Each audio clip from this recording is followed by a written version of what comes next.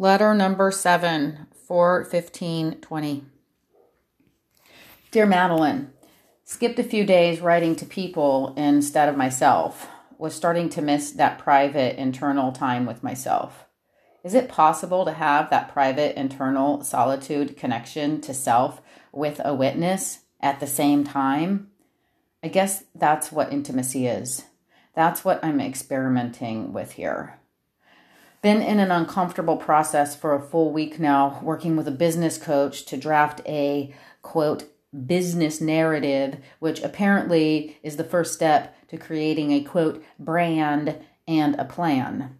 My plan consists of a website that will be the hub for online store selling my drawings, YouTube channel for How Do You Paint show, podcast called How Do You Live, where I talk to regular people about how they manage being human. All sounds good, but I'm filled with doubt and resistance at every step of the way, every painful step. But doing almost anything for me brings up doubt and resistance. What is that? Doing, especially doing tedious, mundane things, feels like an abandonment of being. Like the only real thing is sitting in silence, waiting to be touched by God. But I have tons of doubt and resistance for that too. Hence, coming up with all these ideas about things to do.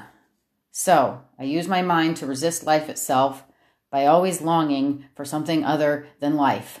Doing and being are life. Both are happening at the same time. I set up these false dichotomies with my mind and flip back and forth in my mind. Doing happens in the body. Being happens in the body. The way out of this battle is to let the body drive. I've driven my body for so long, it's hard to trust it as anything other than a vehicle. But I know from moments of grace and surrender that rebirth into the body is always available when I let go of the wheel, to really mix my metaphors. Painting, when I get out of the way, is the body's mind expressed. It is still, always, a mystery how it knows what it knows. Makes me feel like it is so much more than I can comprehend with my mind. The body consciousness is like a river, with raging rapids, placid, wide expanse, thrilling falls, quiet, shady turns, carrying away the world's grief, confusion, fear, wishes, clinging, longing, gathering it all up from the tops of the mountains, down through the dark forests, out into the open, empty prairies, until it fans out into the sea, returning all the separate joys and pains to the source. This is what my body is for.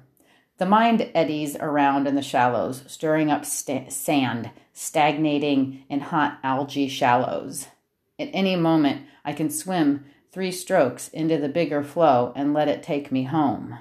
I can do this by stopping thinking, breathing down into my lower belly and letting the breath travel out the tributaries of my legs, arms, hands, fingers.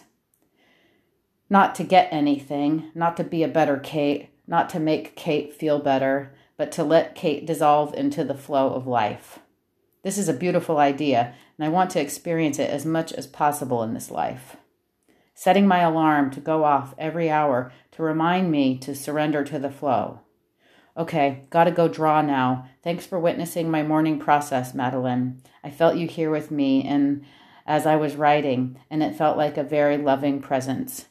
Heart, heart, heart, heart, Kate.